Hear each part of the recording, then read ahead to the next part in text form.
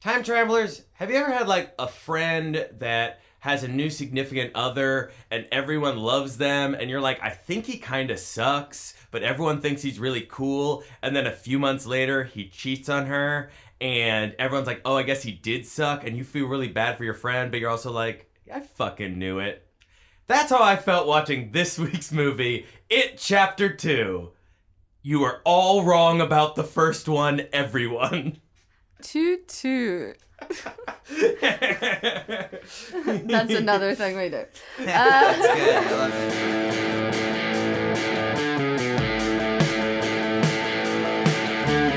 Come on down, step right into the box office time machine. We'll talk about a movie, perhaps even two.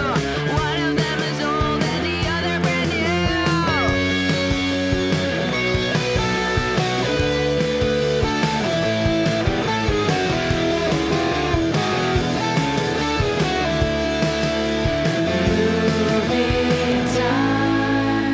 Hello, time travelers. Veronica, who are you just explaining our toot toot to? Obviously, I know what it is. Oh, well, time travelers, a twist is in the offing as we have a third member in our box office time machine car to Oh my stay goodness. stationary in the present. We have our first guest of hopefully many to come. Whoa. Maybe our only one if you fuck this up. Okay. Pressure's on. And it is David Bloodband, our good friend and not really neighbor, I don't think. Hello, time travelers. I'm not neighbors now, but I'm so glad. I've always wanted to have a meeting in a time machine. It's We're very... not going anywhere. Yes. Oh, yeah. We're definitely not going any time Right. travel. It's just we're sitting here. It's like a WeWork that also Yes. has time Yes. machine capabilities. Well, it's like, I don't know if you guys heard, but in Japan, a lot of people would rent out zip cars during Yes. the lunch just to be alone in a space. So that's what we're That is doing.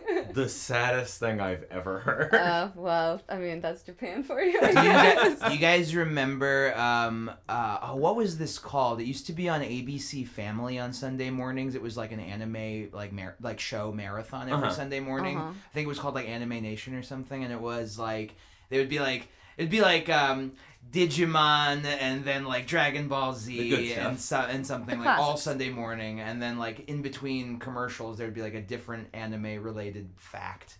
Or a fact about or a fact about Japan, and one of them I remember was that because it's such a densely populated city, that some cemeteries are on rooftops in Japan. Oh, God. I Wait, remember that being like such an interesting fact. that's true? I think so, yeah. Like, where they bury bodies or where they keep, think like, where they, like- cremated people? I'm not sure. I assume cemetery because there's like in the fact it's like they showed clips and it was like tombstones on Whoa. like tall office buildings.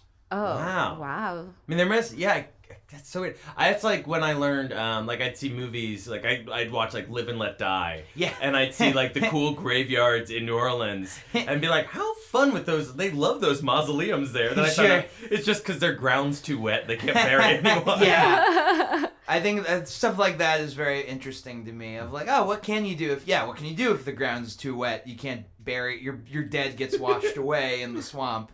Well, speaking of dead bodies washing away in gross water, it's time to return to Derry, Maine and talk about It Chapter 2. Ooh. Yeah, it's funny. Veronica and I, for a few weeks now, have been like, we should start bringing guests on the show. And we were trying to decide. We know so many very funny, very smart, cool people. And All are clamoring to be on our and podcast. they keep messaging us nonstop. They're like, we're diehard listeners. And We I gotta beat get them in. all to the punch. Me, not cultured, not smart, not artistic, and I beat them all. Yep. And I got here. You found the secret to it. Help us decide by writing a bunch of very passionate Facebook posts about the movie we were already planning on discussing. Yeah, that's the way to our heart. Did you Already have an opinion. Did you guys see it opening day too? No, I saw No. it. We saw it last Tuesday. Okay. You were there opening night? I was there, like, yeah, I tweeted my thing right after right after I saw the movie. Was What there any like cosplaying going on? No, or- no, okay. no. At least not that I saw. I was not expecting to be blown away by this movie because had no real problems with the first one, but this was just like bad filmmaking in its purest form, I would say. I think my actual tweet was, It Chapter 2 was my least favorite movie I saw this year, and maybe ever. And Yeah, that might have been the tweet. Yeah. I had one tweet about this movie. It was so niche and esoteric. It was for maybe 4 people in the world. I wrote, It Chapter 2 retcons plot information with all the grace of a Kingdom Hearts sequel. That's very. It's Thank very you accurate. for being one of the people who get that. I've played both. I've played the first 2. I don't know if there have been more since then. About 43 of them, and they all Damn. have the stupidest names ever, almost as stupid as It, no colon, It Chapter 2, It's bad. spelled out like a phrase. I feel like they really dropped the ball on a lot of things with this, because the first, which is I think a thing of like most blockbuster movies that come out this year, of like it's like we're all setting up this like massive sequel machine thing of like we're setting up a world, you have to see multiple movies, and this is a great example of when that really doesn't work. Right. But it doesn't matter because the machine's already been built Yeah. in and people will pay to go to it. Did you catch the prequel tease that's in this movie? Of Dr. Sleep? No. That's in It Chapter 2 for the rest of the It franchise. There's more? Well, like how? It is the worst. What The are you worst talking part about? in a movie I didn't like. We're jumping all around. All we go to the second to last scene in the movie. Okay. When Mike Hanlon is happily moving out of Derry, Right. we pan down to his desk and focus on a book of Derry history Yes. for a few extra frames. And I know, because of an interview with Andy Muschietti, that that's their plan to continue the franchise, prequel movies. He had an interview where they're like, will there be any sequels? And he's like, no, Pennywise is dead. Yeah. But Pennywise was around for millions of years, and that's millions of stories. Oh boy. That might not be the exact quote. I mean, that is like, I don't know. Well, I don't want to hijack too much of the conversation. Like, you know, like it's your The that's your steering show. wheel to this stationary time machine is yours. But yeah, I guess so. You've already said what your history with the first one was, that you kind of liked it. John, yours is that you did not. I remember we watched it together. Let's start. Your history with also, you are a huge Stephen King fan, and Yeah. you've read the book. I've read Stephen King books since I was like 13 years old. I don't know if I'd consider myself a true fan though, because Okay. my big thing, I that's weird to say. I've read many of this author's book, but I don't know if I'm a fan, because my big thing with Stephen King is when Stephen King writes, his words in your imagination, I don't know what it is. It's like it makes sense a little bit more. Yeah. But his dialogue is so stupid. Zing zang, chucklehead. It's this weird, like, 80s, it's like in the 80s there was this big 50s nostalgia thing, and he loves that, like, 50s rough talk, like, I'm a greaser type of, a fake gangster type of thing, and most of his, like, characters have, like, a slang that when they're said by human mouths in a movie, like, it makes, it doesn't translate well. So I'm never upset when adaptations don't work out well, because for me it's like, well, yeah, I mean, you're not gonna have a guy in a horror movie call somebody like what was it? My favorite line from fucking what's the movie where they Maximum Overdrive? That's his only movie. It was the only movie that he wrote for the screen and directed, which was like, you want to rock and roll with me, puss bag? And like stuff like that, where it's like, oh, suck a bug, or something like, stuff like that, where it's just like, yeah. You say that no one would try to put that in a movie, but they did try. They did, yeah. It's called Dreamcatcher. Yes, that's one of exactly the what worst movies ever made. Also, all those boys are from Derry. Yes. Which is like, to me, if they're gonna try to Multiverse dude. Yeah, I was like, are they gonna try to do dream? That's the only other story that I can think of right now that it also takes place in that town. Well, so you read the book. You're a fan. I am aggressively not you have to be faithful to a book and adaptations. I think that's one of like the worst things you can do. Yeah, no, it is doesn't work all the time. You're doing a different medium, make a movie. Where'd You Go, Bernadette is a great example of that. Oh, I it haven't makes seen it it makes yet. sense I as a heard. book. It's Yeah. a stupid movie. Really doesn't make any sense. I read the book when I was 11 in 6th grade. Yeah. It took me half the school year. 'Cause Yeah, I'm a it's slow reader long. to begin with. Is it like 700 pages? It is 1100. Fuck. Yeah. It is very long. The book on tape, which is available, is 45 hours. Yeah, The Shining is only 15 hours. That's crazy. Well, The Shining, I think, is like 300 or 400. Yeah, it's a much quicker beach read. But so I read that book at the right age, and it took me like half a year, so it was such a part of my life Sure. for that year, and I loved it. Mm-hmm. It affected me so much. It was so frightening and so interesting, and I loved the characters.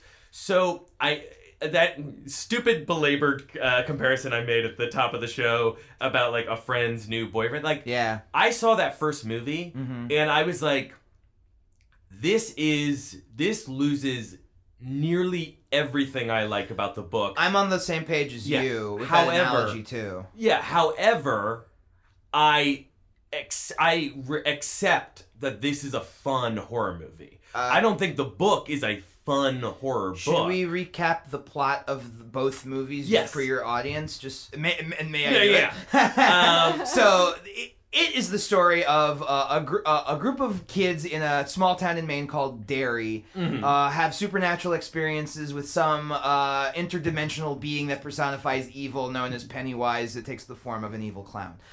Slowly throughout throughout the whole course of the book, kids in the town of Derry go missing, and this book was written after the disappearance of Johnny Gosh. Is that true? Yeah, this is what inspired Stephen King to write it, because in the mid 70s and 80s, lots of children in America, it's the milk carton era. Yeah. So that was like an inspiration for Stephen King to like go through a story like, what if a town becomes haunted because nobody is willing to talk about the dark shit that goes on in the town.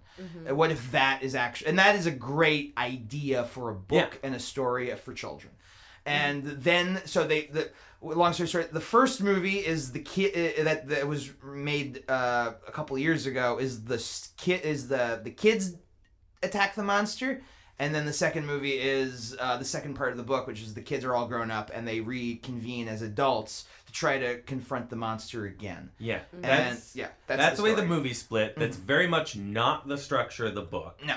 But before we get to all of that, The book is much more, as with most books, the book is much more about, it has a lot of things with like, this is the town of Derry, as like you can delve into a novel like with all these details of like, this is the history of Derry, and this is what happens here, and this is all this stuff. The book is about everything. Yes.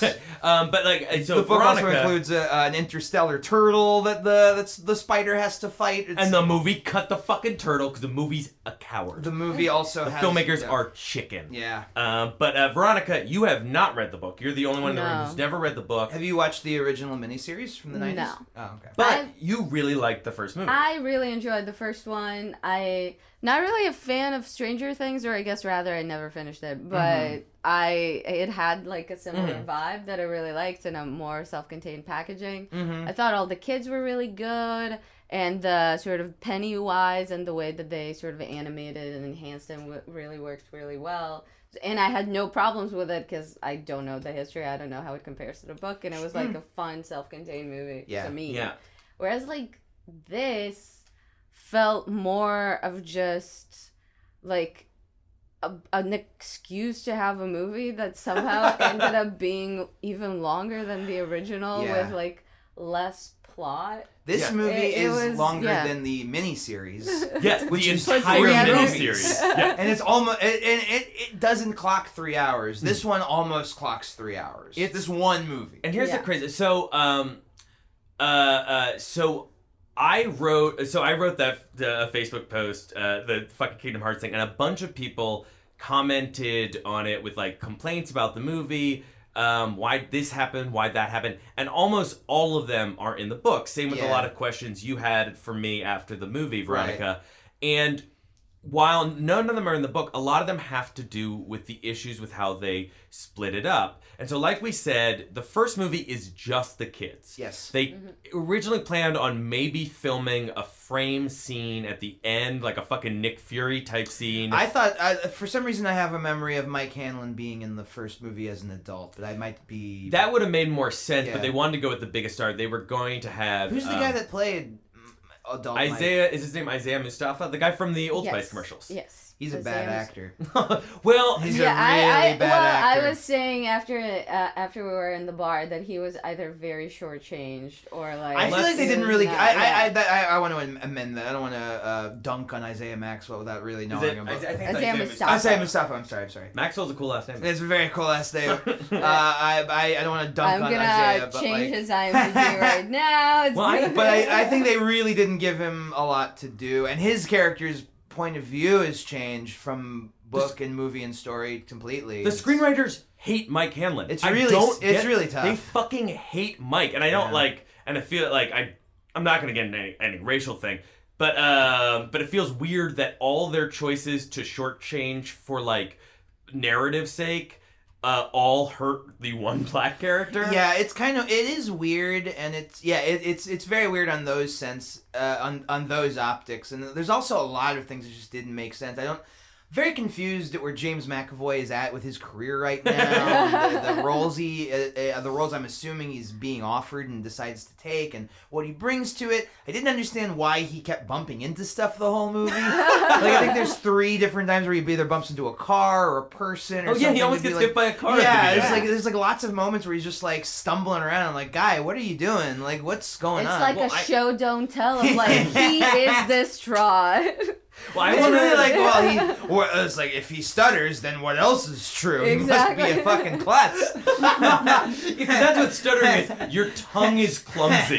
Your tongue is so fucking out of Yeah. your head that you're tripping all over yourself. The old clumsy tongue. Yep. That's what I called it back in the That's day. what my dad used to call me, the old clumsy tongue. The You're old just clumsy. tripping over his words. That's like a fucking line from the book. But I want to rewind, and so I think a lot of the problems start from. So they split up the kids and the adults, and they did that for financial reasons. That doesn't primarily. happen in the book. No, the book. So the structure of the book is until the end. The adults are primarily adult sections are primarily framework for the flashbacks to the kids section. Yeah. So for the vast majority of the adult sections, nothing happens. They get a phone call, they remember. They Yes. get a phone call, they remember. They see each other, they remember. Which is why there's no plot in this movie. Yeah. Yeah, But- it's almost like, you know how like you get a new board game or something and all the pieces are like together in like Yeah. a board and you have to Yeah. like Pop 'em punch out. them out. Uh-huh. And like what you're left with is like a weird frame that you're like, what the fuck am I doing with this? Yeah. Like this is what it felt like here. Is that like Yeah, they punched out all the cool stuff in the first movie. They were left with like this frame story that like from talking to you after the movie like makes like it's very thin. Yes. And then they felt the need to add on so Oh my much God. superfluous stuff. I love yeah. sorry. Yeah, no, it just that. It felt like yeah, it just felt like why are you wasting my time for 3 hours? It really doesn't make sense to split it up into 2 movies. No. It's a tough task that the filmmakers put on themselves. Well, because they don't Exactly. need to make this movie It's again. certainly financial reasons. Yes, it's very financial. They Warner Brothers did not greenlight 2 movies. They greenlit 1 movie. So they're like, let's be safe. We'll make the kids section, and if it doesn't do as well as we want, well, that'll be it. That'll be the end. But this is what is not problematic. That's too tough. But what's tough about like splitting it up that way is that the story of it is essentially like it's supposed. I know like Stephen King wanted to make horror Goonies. That's what he did Yeah. when he which wrote is it. why Like, I which think is- the first one worked because Yes, it was that's what that is. Yeah. And this story, a lot of those types of movies really only makes sense in the context of kids fighting a greater evil. When it's put on adults without any context of the things that happened before, it just looks stupid. It just looks like dumb. It's just like, because none of the CGI is scary in this movie. CGI very is bad. I'm kind of a annoying curmudgeon in the sense that I do believe CGI makes everything kind of worse unless it's really for the purposes that it's used for. Like you use any camera trick, any like practical movie effect, you have to do it right. You have to do like the chest bursters in Alien is a good example. You don't notice it's a chintzy effect because all the camera movements are in the exact right position. If you want in the original like mini series, that the Chinese restaurant scene is way creepier because they are interacting with real puppet creatures out of the fortune cookies. Well, they clearly don't realize how dumb and bad the CGI looks. Yeah. Because they do a direct lift and homage to The Thing. Yeah. And if you're making your movie wall-to-wall bad CGI, don't replicate a scene from the example of some of the best practical effects ever made. Also, don't reference another horror writer genre in a Stephen King thing, because there was also a bunch of things where like people were coming in there was a Here's Johnny thing from The Shining. There's a lot of like throwbacks to or shout outs to things that didn't make sense. Well, in the book, the kids are frequently attacked by monsters from movies they've seen. Yeah, like Mummy, Richie Tozier character is attacked by like a werewolf. Was it a mummy or a werewolf in bandages? I think the mummy's in a different scene. But because he's afraid of, he saw I Was a Teenage Werewolf. Yes, and then the werewolf from that movie attacks him. And I was curious when they made the first movie and moved it to the 80s, which again I think is a great idea. And I hate remakes, but I'm furious we didn't get a Back to the Future's remake where they go back to the time period where they made the first one. Why didn't they do that? That's good. And I think it's too late now. Watch a Back to the Future movie and realize, oh no, we've already done it. I feel like in most cases remakes are unnecessary and are purely for financial. Like we just want to make money. We want to cash in on this. Like, the only two movies that I think were number one at the box office at all this year that were original stories, I think I mentioned this earlier, were Us and Once Upon a Time in Hollywood. Everything else that's made it to number one at the box office is all based on an existing intellectual property. Right. And I think that Once Upon a Time in Hollywood was based on a Jane Austen novel. Right, of course. The most famous Jane Austen novel. Emma drives around for 40 minutes. Emma drives around La Cienega and goes to El Coyote for a little... Emma shows her feet for the first time and the town is scandalized.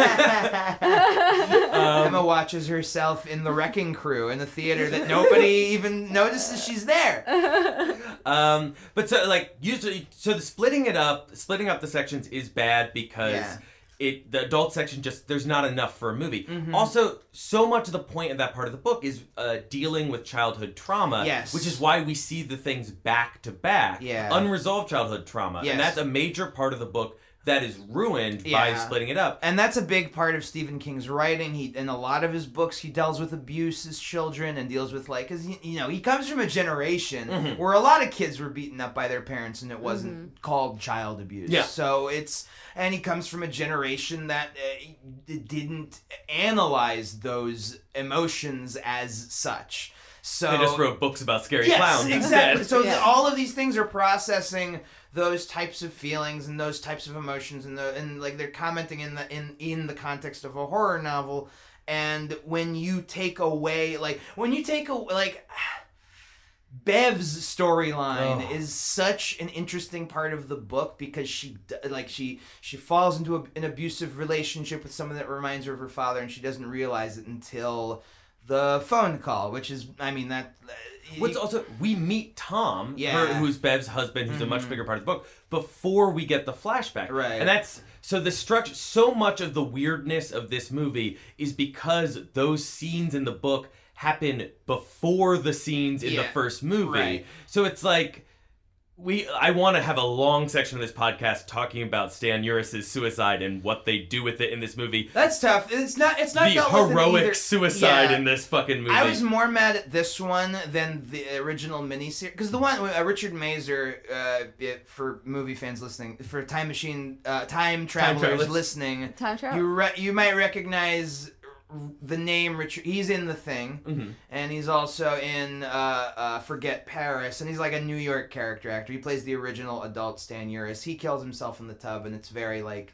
I think the miniseries came out in '91, so it's like I think it's just 90 maybe? maybe, and then like Doesn't matter. It doesn't matter anyway. Oh, it feels so 70s or 80s to me. I guess it couldn't be 70s, but it feels like They made it before the book. It's crazy. Like it feels so old to me. Really? It is just was the 90s? novelization of a TV movie. Yeah, and Yeah, but no, either way, like the suicide, I hated his end speech. It was like because that's not from the book.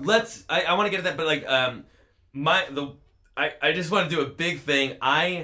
So the other thing they have completely eliminated from both these movies. So in addition to the childhood trauma thing, one of the Stephen King, coked up to his eyeballs, Yeah. clearly decided my book is going to be about all kinds of evil ever. Yeah. And so He's everyone trying knows to take on a lot in that book. everyone knows that the book starts with the death of Georgie Denborough. Dies in the gutter. But then we go into about a 50-page section about a hate crime. And not just the crime itself.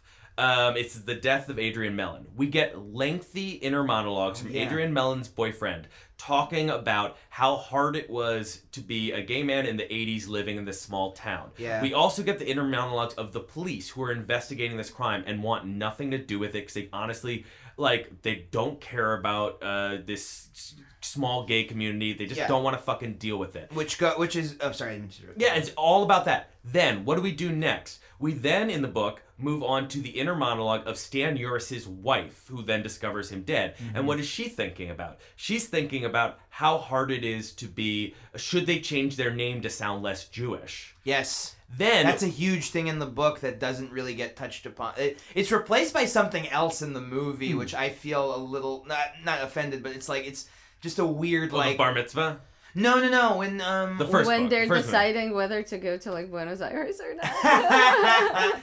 That's like when, because Richie, I don't remember Richie being like a closeted character in the book. Is that part of the book? Yeah, People that have was like debated- a question I had. Let's get to all of that in sorry. a few. No. I want Veronica to lead questions, but I just want to finish this. And then so they also do huge parts of the book about the racism and the history of the Klan in the area. Yeah. And all of this stuff. So the monster is feeding off of kind of the already there hatred and fear and evil that's in this town, feeding off it, making it worse, who knows.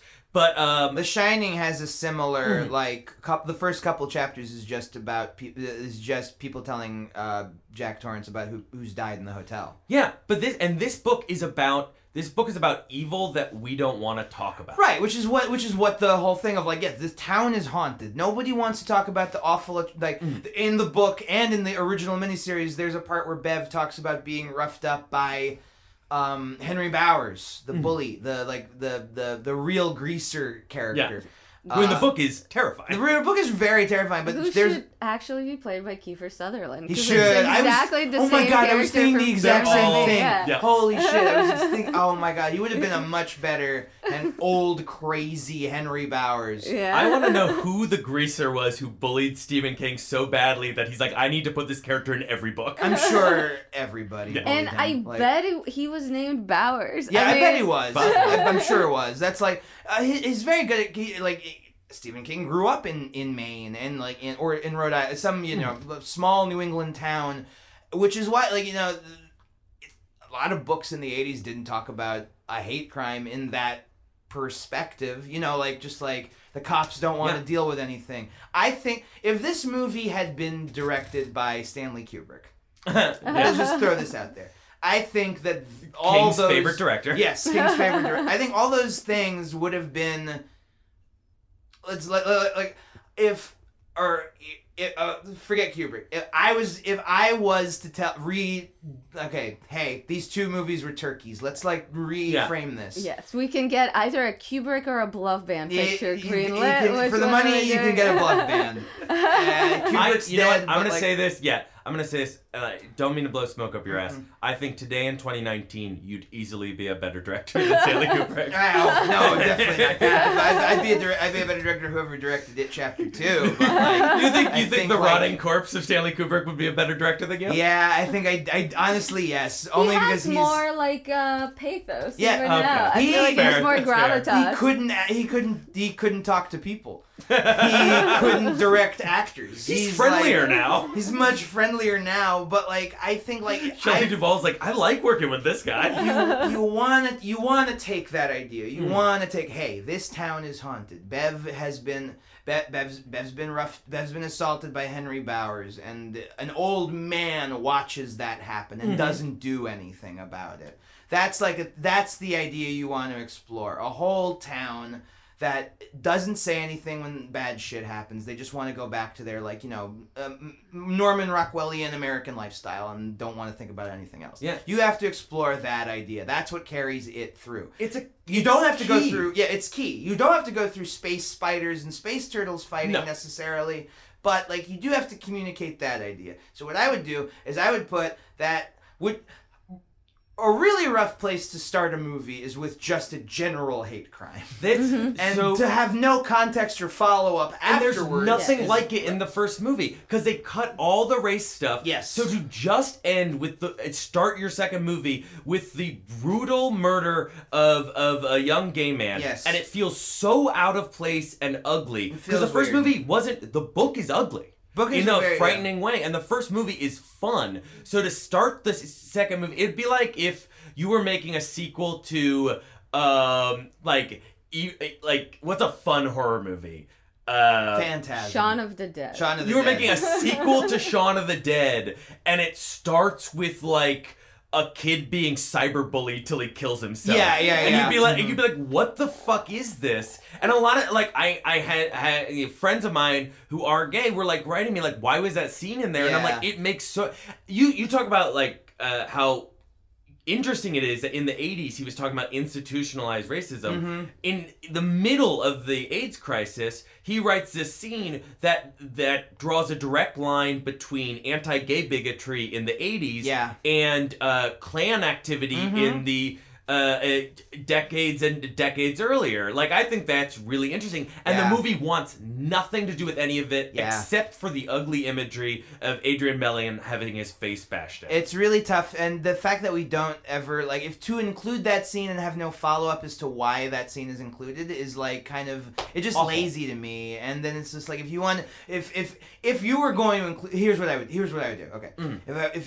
If producers are like, Bluff Band, you gotta direct it Chapter 2. You gotta put this hate crime in there. It's gotta be in the movie. It's our favorite hate crime. Our research shows. Yeah, it's like, this hate crime is the numbers show that kids between the ages of 18 and 34 love to see a hate crime at the first 5 minutes of a movie. It's like, all right, fine.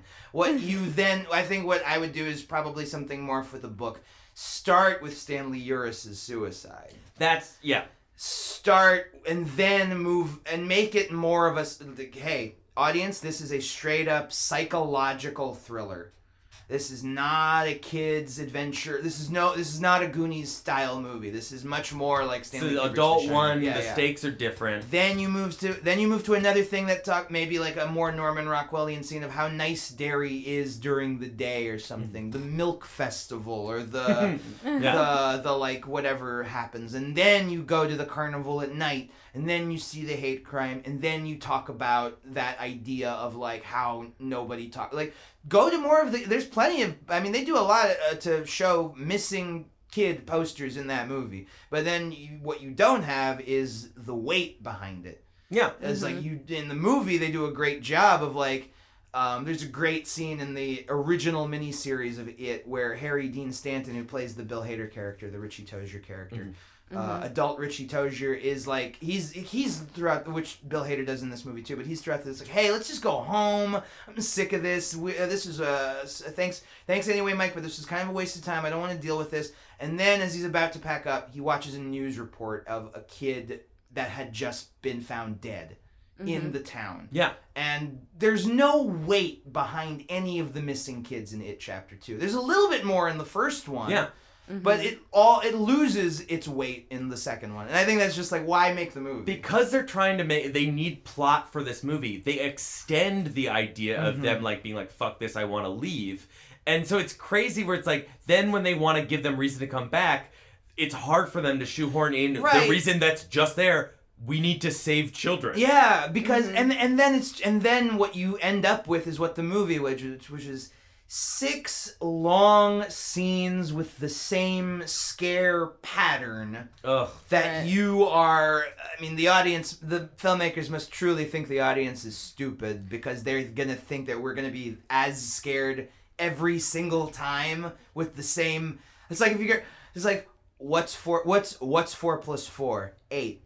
What's 4 plus 4? I don't know. Could be anything. Is it 8? Yeah. Whoa! Okay. What's 4 plus 4? No, all right. 5 more times. All right. Yeah. Well, all right. Let's really like think about this, guys. What is 4 plus 4? It's oh my God! It's 8.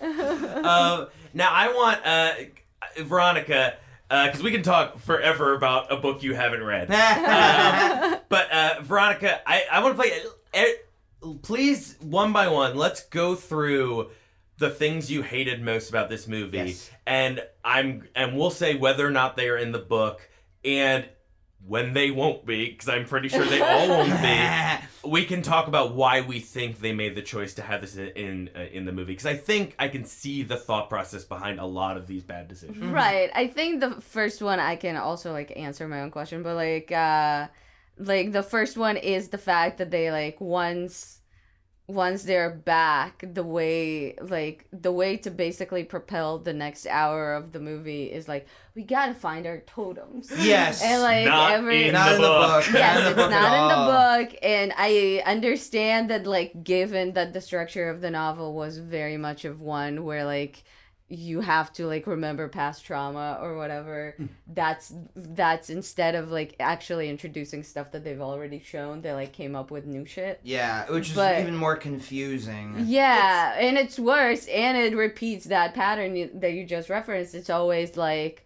a kid in like an abandoned thing, and like something is jumping at them. But it's and then fake out? No, it's not. And then bye! Yeah. Every scare in this is, we see the monster, and it goes, am I going to jump? Am I going to jump?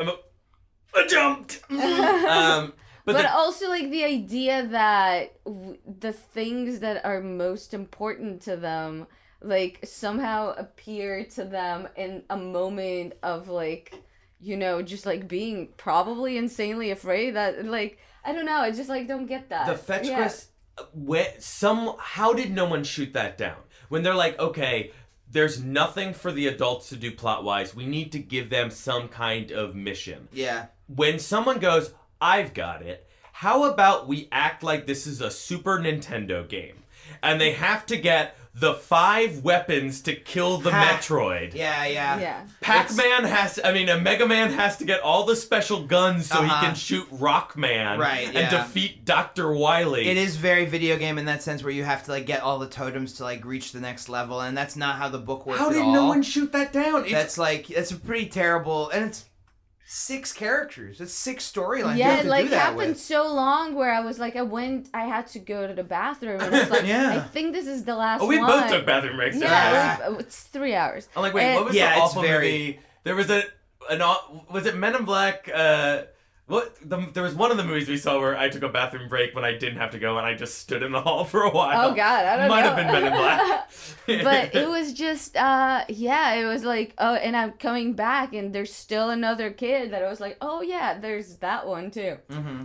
But yeah, I wonder whether it also has to do with the fact of like, how do they defeat it in the book? You said it's like a battle of minds or whatever. The In the Ritual of book, Chud is some cosmic Lovecraft Ritual shit of that Chud. is nigh unfilmable because it's Yes, just it's like unfilmable. you just read the thoughts of stuttering Bill Denborough and the thoughts of Pennywise as they have dueling minds. Mm-hmm. And it's just like, I haven't read this for 21 years. It's been a Anyone long wants time to do since- the math of how old I am, because I said how old I was when I read it. It's been a long time since I've read the book too, but yeah, it's this like they fight on another astral plane, another plane of existence, and which goes into Stephen King's like thought process. He's very Lovecraftian about the way his supernatural creatures work. It's like this is an interdimensional monster that personifies evil. Therefore, he lives on another plane of existence as well as our own, and so Bill and him have a dueling of the minds, and Bill's takes the form of a big turtle, right? Or is that another monster? No. Is that the turtle his Patronus? The turtle is... Am I misremembering this? Or Yeah. Okay, sorry. And this, I'll probably get it a little wrong too. So we have in...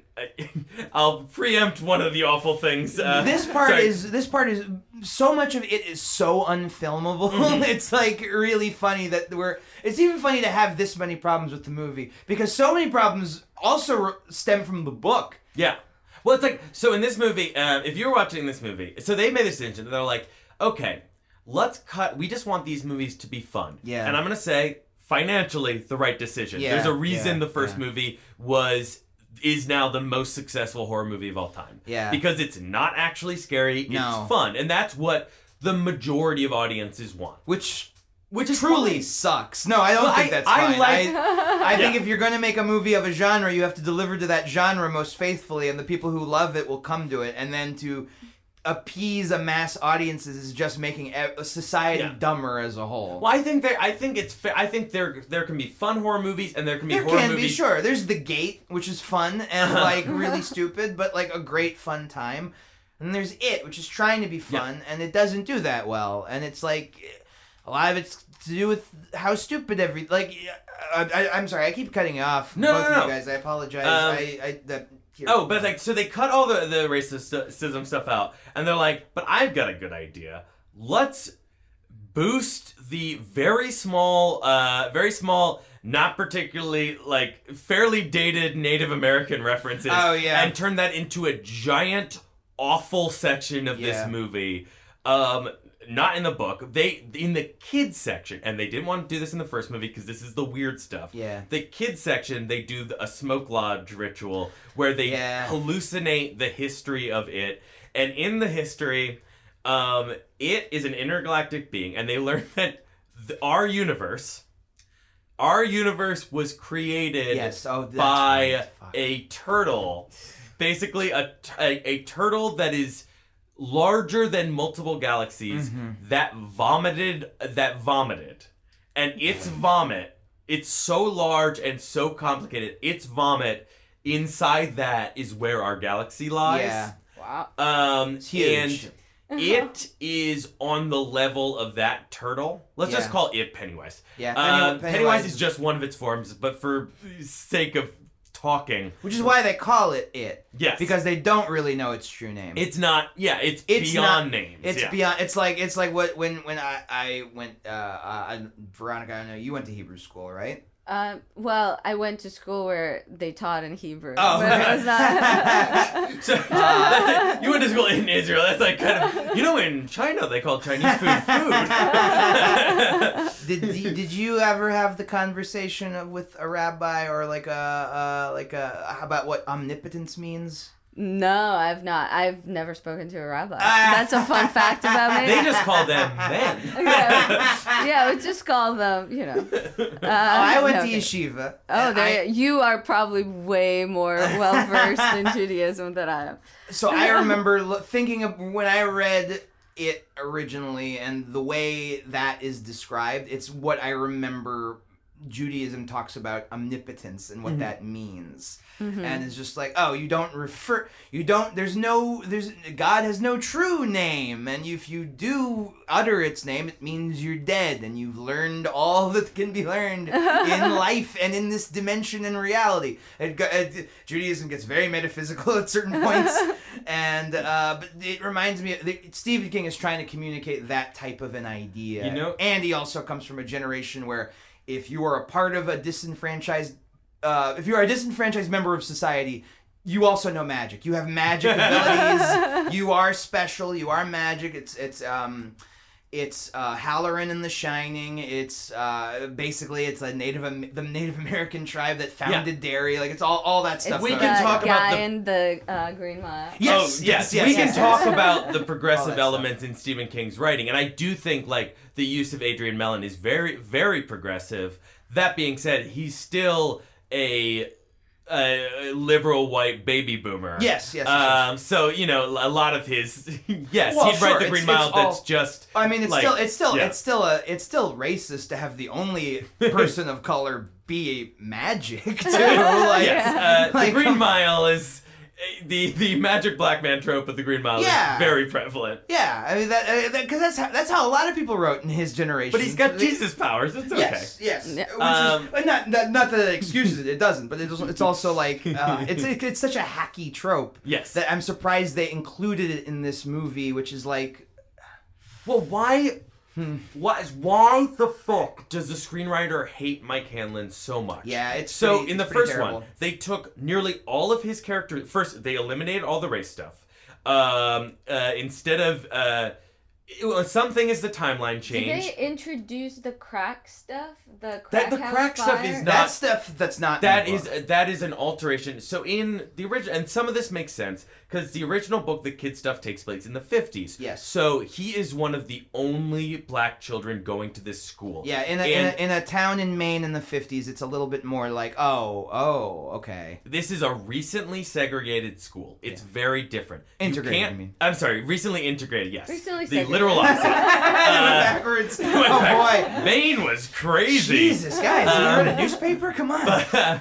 But like you can't make a movie set in 1989 and be like, this high school just integrated. Yeah, that's also a bad look. That's like, oh boy. But instead they make the decision that like Bowers and his bullies don't like Mike because he's poor. Which I think is like, okay, that's a fine choice. It's like especially because you're cutting all the Klan stuff. You're cutting anything that makes a story scary. It's a Boy Meets World fix of that type of like, it's a very like TGI Friday. It's like, you're poor. Like, come on. Like, that's why we don't like you, not because we're all racist. But so they do that, but then which takes a lot of his backstory away. Mm-hmm. Then they give all of his characterization to Ben. Everything that makes his character unique, they give it to Ben. And then in this movie, they make the choice that he doesn't get hospitalized for the end of the story, which is fine. But then they take this character who is this incredibly tragic, noble character in the book. He is the one who stays behind. He sees that his friends,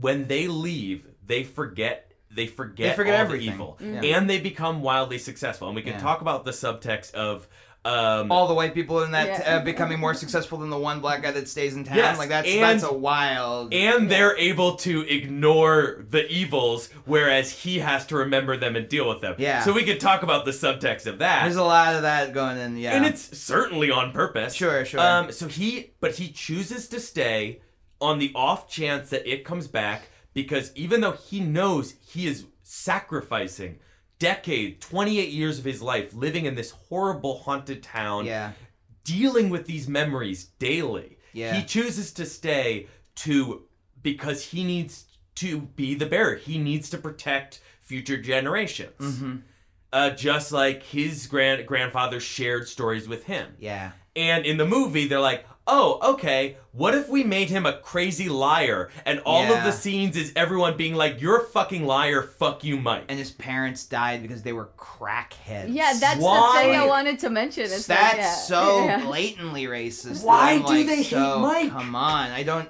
Yeah. In the mini-series... Again, I reference the mini-series because it's the thing I remember, like... I own it.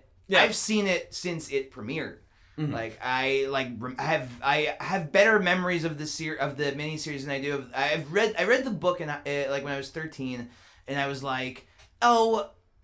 Yeah, this is crazy. This is nuts. But the movie, the original It miniseries does it's 3 hour-long TV specials essentially put into one, and it's with I think it was 2 hours with commercials. Yes, that's right. So each half is about an hour and a half. So Tim Curry plays the Pennywise in And that. he's amazing. He's wonderful. Bill Skarsgård's good fine. too. I He just does don't like fine. the characterization. I think it's weird. It's a lot of like they also do too much to like in the Bev scene when she goes to her old house, which is also lost. I don't know why they didn't include her not misreading the name. You know what I mean? In the book. Kirsch turns it. Is that not it's in? Marsh turns into Kirsch. That's in the book, and that's in the miniseries. They didn't do It's that. also in the movie. No, it's not. It is. I know, saw it. Only the end of it is, not the first part of it. Oh no! So because she definitely reads her own name and then she says She like, does. I yeah, thought she just. I think it is sees in this. Kirsch. No, and no. We are. No, to we assume see that. No, I her think- last yeah. name. Wow. We okay. see her last name. Because that blew me away. I was like, why are they not showing this? No, I guess think they they did. I actually guess I did missed that. it. But that is a much scarier scene in the miniseries because you truly don't know what's going on, and it's a weirder. Like I don't remember it that much in the book, but it's one of those things where it's like it's a scary moment because you think this woman is. It's a what's the word? Closure. It's like you think this woman is getting closure because she had this, As opposed to going for a magical totem. right? Exactly. You think she's just going for closure because she had this. She also thinks her dad's still alive. She thinks her dad's, which is crazy. Well, they don't. Yeah. They don't even talk about why she thinks that or why she doesn't know. Well, like. I get that as an adult you want to tell the story. Like, yeah, I get it. Stephen King left his shitty town of Maine, or I guess does he still live there? He lives in Maine, but I don't know whether he lives in like wherever he was born. Like the idea of leaving your shitty town and forgetting everything about it in order to like that's pretty relatable. Like I understand that, and like, but like. You lose that in this movie. You moved away from the shitty small town I of New York I moved where away you grew up. I moved away from the shitty town of New York, and I moved to New York, where everything is much The better. big city. The big city from the small town of the Upper East Side to the big city of Midtown. And like I do have to say that was probably my favorite scene because I thought that lady was so weird. she was wonderful. Like, That she woman was And then is she a turned great into a actress. big CG Yeah, dummy. when That she turned was- into, it was also like her physicality was so weird, and like when you saw her like sort of like Yeah. prancing in the background. There I thought are that was good pretty performances fun. in They're good Yeah. performances. Yeah. I think Bill Hader's performance is a little too beefed up because he is good. He's the only one of the core cast that I think is truly having fun. Yeah. But to me, it's kind of like saying it's like, oh, he's got a great performance in this movie. It's kind of like saying like a high school principal going like, look, I know we have a shitty basketball team, but we got a piano in the gym now. You gotta come to the game. It's gonna be really entertaining. It's gotta be great. Let's I want to go back to Veronica. What's the next thing you hated in? Well, or rather was confused about. Oh, yeah, confused about, like, so there's, the whole thing with, like, the little kid that's not, I think, in the book, right? No, neither of the yeah. child deaths in this movie. It's so weird when So wild. when you're making a sequel and you're like, well, what if people love my movie? Oh, child deaths. We gotta add some more child deaths. So wild that they just also, show like- 2 kids getting murdered with no repercussions. Yes. But also, yeah, that's the thing, to, like, echo back your point about, like, okay, like, so children are dying. That's why they're back. There's nothing to, like, indicate that these characters that we know that this little girl died. Yeah. It's Like, irrelevant. there's nothing in it to, none like, of them relate know, about. yeah. Exactly. And, like, even with that little kid, it was just, like, why? Well, they that? realized their movie was too short. And Yeah. they're like, oh no, we're only clocking in at 2 hours and 40 minutes. Any horror movie that's longer than like 200 minutes, which is a long horror movie, Yeah. 200 minutes is already pretty inexcusable. Yeah. Like that, like any like movies that are scary should be 100 minutes at max. They should be on the shorter side. You have this amount of time to suspend your audience to disbelief. With a little girl dying, there's no repercussion to it. There's no stakes to it anymore. I don't know what I'm supposed to be scared at or not, and it's what makes me so mad at this movie, because we are all, everybody in this time machine, all three of us, we are all really good, toot. We're all great audiences. We are all like good audience members. We watch movies. We pay attention. We understand story structure. We can like be entertained. So many people, why this movie is still number one is because they don't think like that. Most general audiences don't think like that anymore. They just want to be entertained. They don't care where they come from. It's mindless entertainment. But they do recognize, even the people who don't think like that do recognize that there's something worse about this movie than the first one. I hope so. The majority, like a lot of them do. Yeah. You read like the audience scores are down, the critical reviews are down, and I think a lot of that has to be they sense that nothing happens in the middle of the movie. None of the scenes have any bearing. So the movie, this is the same thing we haven't brought up yet. The movie realized that the adult section are just built around flashbacks. So they're like, oh, instead of making the decision to, I don't know, write a new plot involving the adults and come up with new stuff, they're like, I've got it. Let's just have them flashback to rewritten versions of scenes from the book that we cut out of the first movie because they were irrelevant. Sure. So we have a series of flashbacks to scenes with the kids, and don't get me wrong, the child cast still great. They are very good. I like together. the kid cast a lot more than the adult cast But overall. We as an audience know these scenes are irrelevant. Yeah. This is what I was talking about retconning. We know they're irrelevant because they would have been in the first movie if they mattered at all. Like when they're suddenly like, oh hey Ben, remember when you built that clubhouse? It's like, I don't, because we cut that from the first movie. That made me really mad about the first movie, is when because when you are supposed to get that feeling from when they, in the book and in the original miniseries, they build a clubhouse together. This is the losers club. Yeah. They are the outcasts of the town.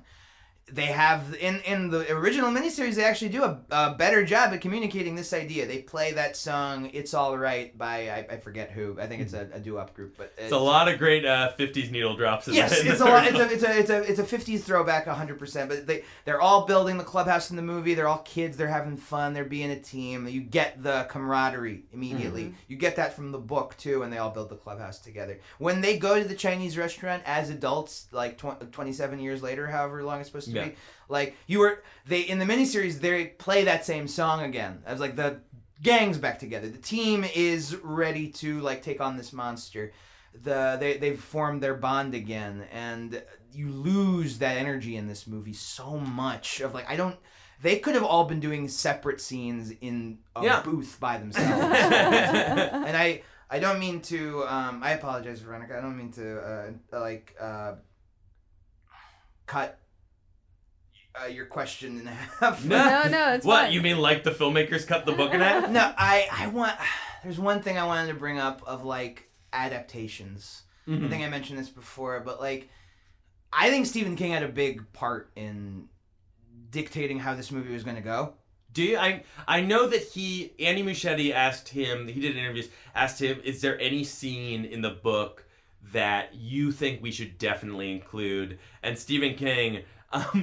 Possibly because Stephen King does not understand what works on screen. Yes. And I said, Stephen King is so good at setting, what makes his scenes so scary is he's so good at putting you inside the head of someone and describing the feeling of being scared. That's really his strength. And it's he so can really effective. Do that. Yeah. But he doesn't get what works on screen. So he's like, oh, what's the one thing I want in the movie? Make it the scene where the giant statue of Paul Bunyan comes alive. Yeah. This is just like That's what he him in The thinks is Shining. scary. When they did The Shining miniseries, and he's like, you gotta include those hedge animals coming to life. Those, like, so many of Stephen King's ideas are really scary when he describes them. Yes. When he's like he describes people's inner thoughts better than most writers do. And which is a huge strength. And I think it's really dumb what he thinks is truly scary, like the idea of coming alive, Paul Bunyan, and like with The Shining. I know this is a little bit of a tangent, but like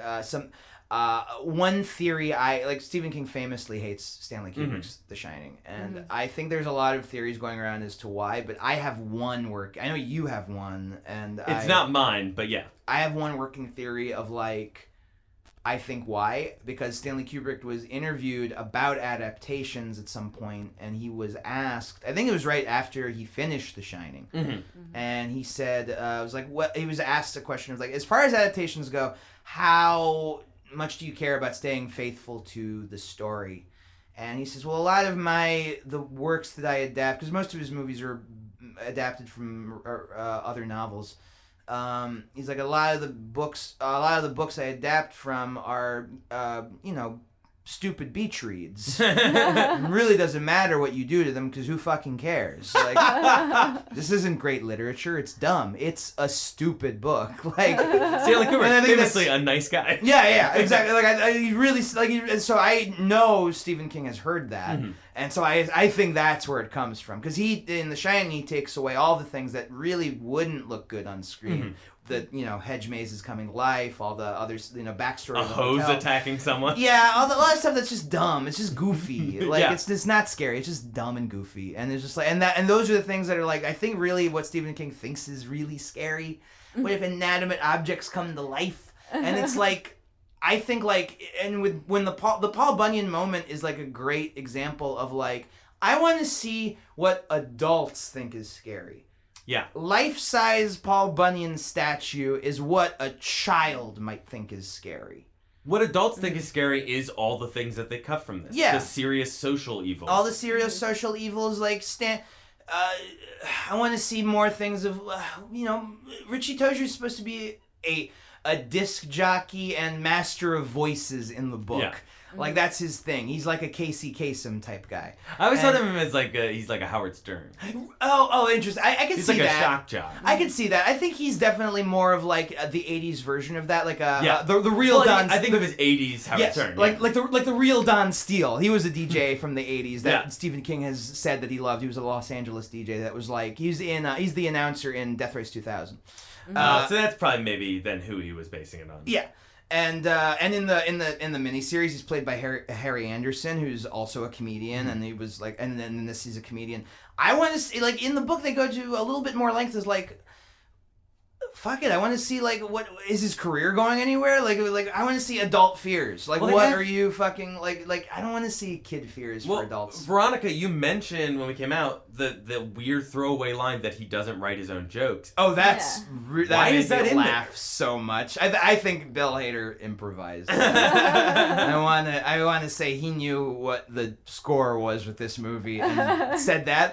Somebody kept it. Have you seen the videos of him on the behind the scenes tour just making fun of all the... So Vanity Fair did a YouTube video where they have each child actor with the adult actor playing their characters doing a recap of the first one, and it starts with Bill Hader going on a 40-second rant about how stupid the idea of the video is. She's just this is fucking stupid. Yeah. Watch the first movie. Read a Wikipedia synopsis. Why would anyone watch this video? It's stupid. And Finn's trying to keep it together. Yeah, Finn Wolfhard's and then for the rest of the video, whenever they cut back, they'll cut back to James McAvoy and the Bill character. He's yeah, and they were all losers, but they found each other. And then they'll cut back to Bill Hader and it's and then they fought the clown, and the clown lost. It's just clear that he hates it. It's very funny. By the way, I want to bring up my least favorite part of the movie. Okay. I think this is maybe the thing I hated most about the movie, is Bill killing himself. Shooting child Bill in the head in the flooding basement. That's visual metaphor that's maybe a little too deep for you to yeah, get. I know. Did I go to the bathroom? That might have been why you went. I went to the bathroom bathroom during the Miss Kirsch scene because I was this is in the trailer, I'm fine. So Bill, in his mind, I guess, while they're fighting Pennywise, adult Bill Denborough, James McAvoy, and young Bill Denborough, a kid whose name I don't remember, and I apologize to the actor. But they I did see that part. It's when they're all split up at the end. They're all split up at the end. Yeah. And they're in the flooding basement, and they're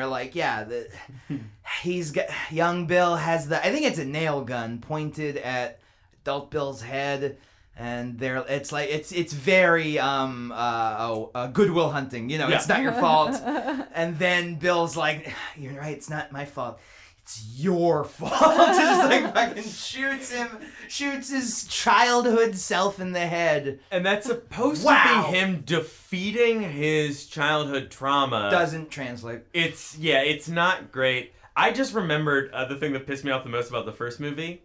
One of the most famous lines of the book, when in the first few pages, when Pennywise kills George Embro, Georgie asks, "Does the balloon float?" Yes. And Pennywise says, "Yes. Yes, it floats. It floats down here. We all float down here. And when you're down here, you'll float too."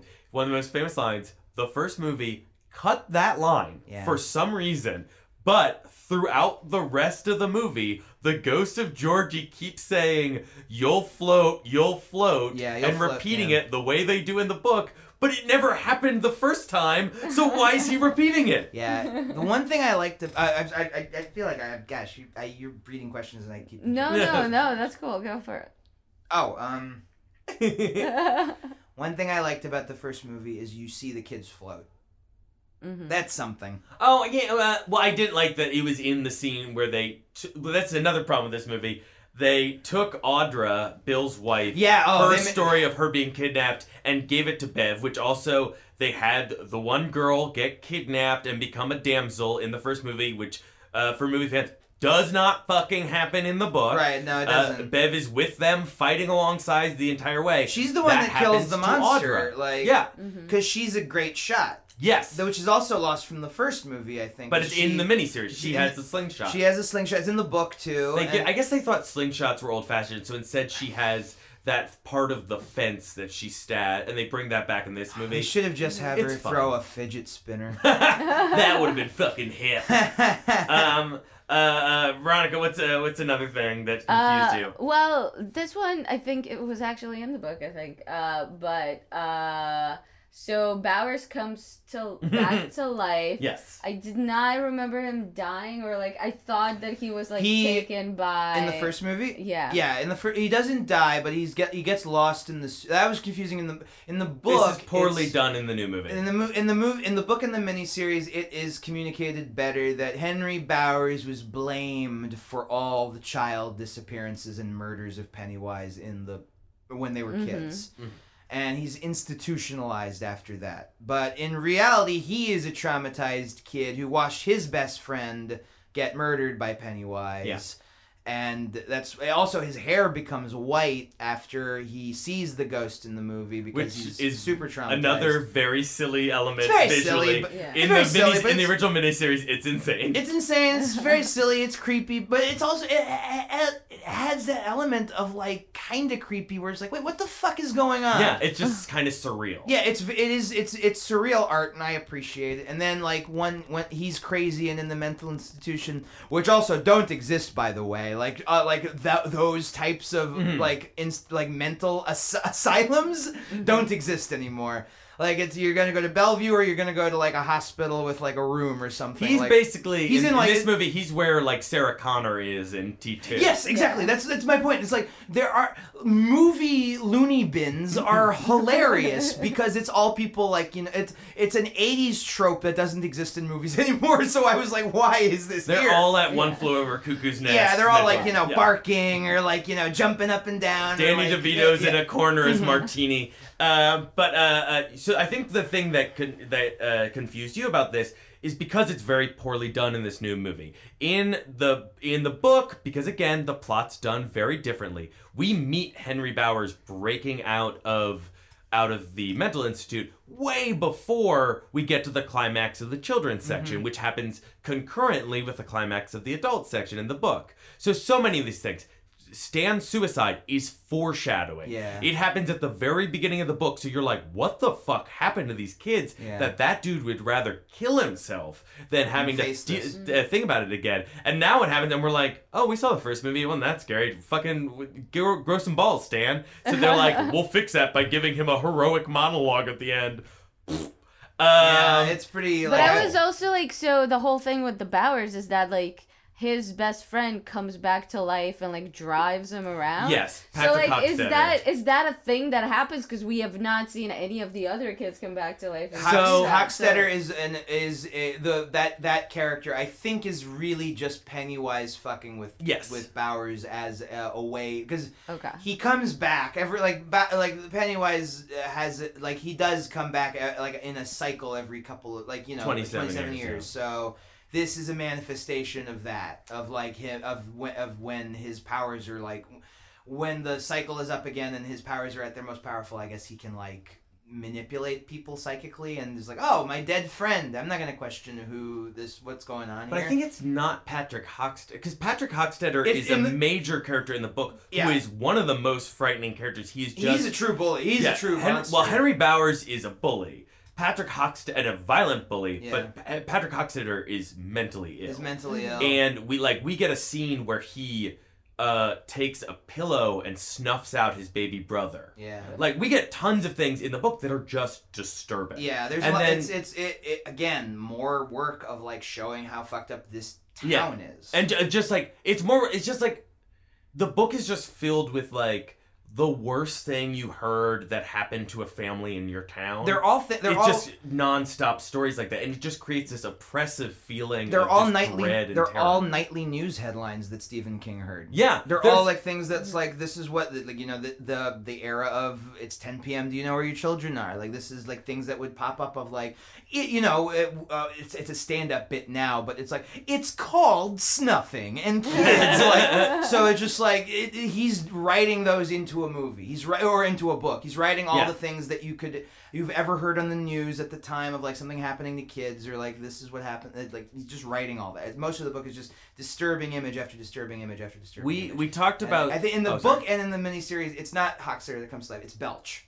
Yes. Who is one of his friends who goes into the sewer with him at the end, and they just basically gave that character Patrick Hockstetter's name. Yeah, because it's I don't get to strike that as a silly thing from the movie, but to introduce new silly things, because Belch is a character that burps. That's his big thing. That's a very 80s like kind of or it's like an 80s like catchphrase type thing. Like, it's a very did I do that type of like, I'm just gonna burp after I say anything, and my name's Belch. It's that it's a very charactery thing. Keep that. It's not as dumb as old lady with eyes on and teeth on her huge sagging tits, just like wandering like a Tim Burton character, just like stilting around. I think I fought that monster in the Witcher video game, but so I told you after the movie that like a scene that like that to me was the most frightening scene when I read the book. I had to put the book down after that when I first read it, and I remember the scene to this day. We talked about the random death of the little girl in this movie. There are like kind of quote unquote random child deaths. There are, yeah. And one of them is just a child, and he has gotten a bad report card.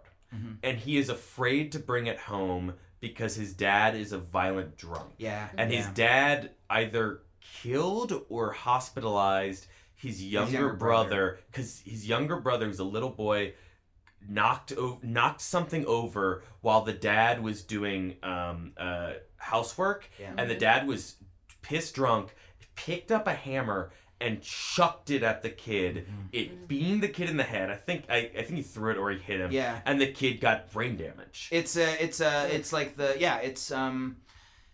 that shit, you know, shitty poor New England town with a lot of angry drunks in it. There's like a lot of stories of abuse. And it's like this, and we get a long description of this just real world terror, and we're in the head of this kid where he's like, I have to go home at some point.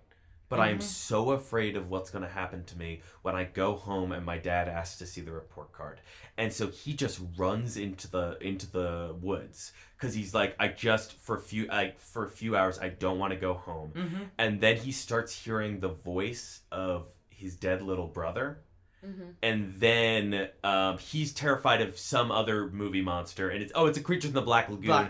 Then the creature from the he looks down, and he thinks he sees his little brother coming out of the swamp, but when he looks down, it's even worse. It's the monster from the movie that scared him more than anything. It's a creature from the Black Lagoon, and it comes out, and I think the chapter ends with it ripping his head off. Yeah. It is There's a lot so more, disturbing. There's a lot more body mutilation in the book of like what actually happens to the kids when they die. There's like heads get ripped off, arms get ripped off, like and it's gruesome. And you think about that compared to like the scene with the little girl under the bleachers is a well done horror sequence. Yeah.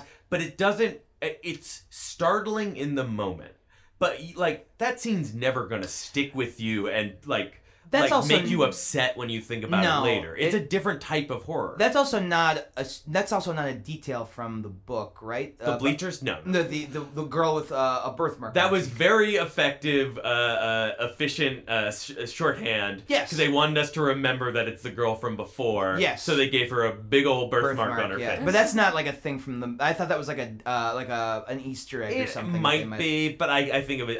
I would guess that it's just they want to make it clear that it's the girl from the carnival scene. Sure.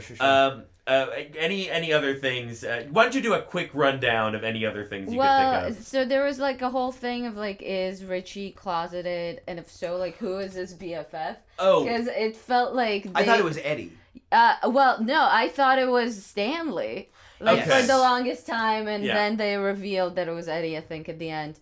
But it was like they kept it seemingly for a reason, like as a hidden thing where he like walks away at the beginning of the movie. But yeah, it was not clear where they wanted to go with that or what the point of that Well, a few things. They were very concerned about the purpose of Stan. Because Stan's death is no longer foreshadowing. No. And also, like, the whole book, you're reading it, like, you're reading the kids sections, and every time there's a scene with Stan, it's very kind of sad because you know what's going to happen to him. And you're waiting to see, like, what horrible things happen to him that lead to his suicide. And he's also, like, a very good kid. He's, like, not he's very sweet. He's not as rambunctious as the rest of the kids. He's a Boy Scout. He, like, knows all the birds. He's a birder. Yeah, he wants to be an ornithologist. He's a Jewish kid. Yeah. He's a good Jewish boy. Richie Tozier is supposed to be... I think he's also, like, a closeted Jew in the movie. I mean, the book. They just cast Seth Green and gave him the name Tozier, but I think it's very clear that. Well, I thought so. In the book, there's a reference in the movie. Or is it like his family just isn't practicing? That's what. Because in the book, maybe in the book when Stanley comes back and like terrorizes them as adults, you know, and like the. In the miniseries, it's the head in the freezer. I can't remember what it is in the book, but it's like the ghost of Stanley, as constructed by Pennywise, rather, comes back. And then, and Stanley says to adult Richie now, is like, "Great job, Richie. No one will ever know." And I'm just like, oh. To me, maybe this is just me as a Jewish person reading it, something. It's like, is that a Jewish kid letting another Jewish kid know? It's like, don't worry. Interesting. They do have Finn Wolfhard at his bar mitzvah. But you read that as they're just closer friends. So I wasn't, because they set up the whole like him carving into the bridge is sort of a mystery of like who's the like what is he doing, and then they proceeded to have the scene at the arcade where he like with the other bully. With the other bully. He's clearly got a crush. And then like there's the scene with the Stanley bar mitzvah, and then like they sort of, I think belatedly, I don't know if they had marks to that before, like go into like him like being close to Eddie like as he's about to die. It just seemed like what is this? I don't know. Yeah. I thought Richie was Jewish only because he's wearing a yarmulke. And none of the other kids that are at the bar mitzvah are. I don't think any of the other kids are. I thought he was the only one. None of the losers are at. You're talking about other kids. Other kids that were in the shot. Oh, I'm like, because also like I had a bar mitzvah where non-Jewish kids went and they didn't wear a yarmulke. Wait, you know what's fucking weird? I thought they're 11. So I think they're supposed to be 13. They aged them up in the... Okay, they aged them up in the movie. Okay. In the movie, they aged them up. I think, yes. That makes sense. There's no bar mitzvah scene in the book. Because he was practicing for his bar mitzvah in the first movie. Okay. So the closeted Richie thing. There is... When I first read the book, I'm trying to think of, like, this is just my understanding of it later, because I wonder if I even would have picked up on this when I was 11. But at some point, I always interpreted Eddie as being closeted. Because there's a whole thing, like, he's got mother with Munchausen by proxy. That's not in the book, though, is it? Well, so he has this loveless marriage to this woman who's clearly just like his mother. Is that in the book? And she's Eddie does, and she seems like she may be a beard. And Eddie's personality is very different in the book. He's a little he's a hypochondriac. Yes. He's not a potty mouth. I mean, the kid in the movies is great, but he's very different in the book. And he doesn't I'm swear fine at all in with the it. movies or in the original miniseries. No. But so in the book, book, I mean. so I always read it that the big thing that people people think Eddie is closeted in the book is that the form that Pennywise takes is a leper who comes out, and they had conversations that homeless men give each other blowjobs in that old abandoned house, and the kids are talking about that, and he thinks it's so gross, and so the leper comes out and says, hey Eddie, I'll suck your dick for a quarter or something, and obviously it's his fear of disease because it's a leper, and the description of his face falling apart is so gross in the book. It's so gross. And but a lot of people have also read, is it also with the whole blowjob, because Pennywise can kind of read their minds, is he also taking that form because Eddie as a boy might be afraid of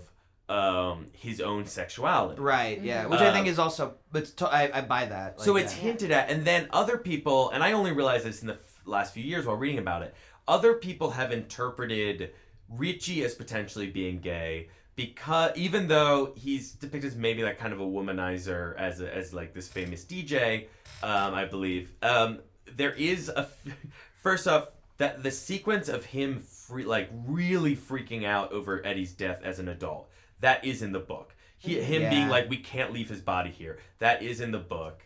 And there also is a scene in the book where Richie eats Eddie's popsicle. And it is written incredibly, and I did not pick up on it as a kid, but I've since seen people point it out online. Not either. It is written incredibly homoerotic. Right.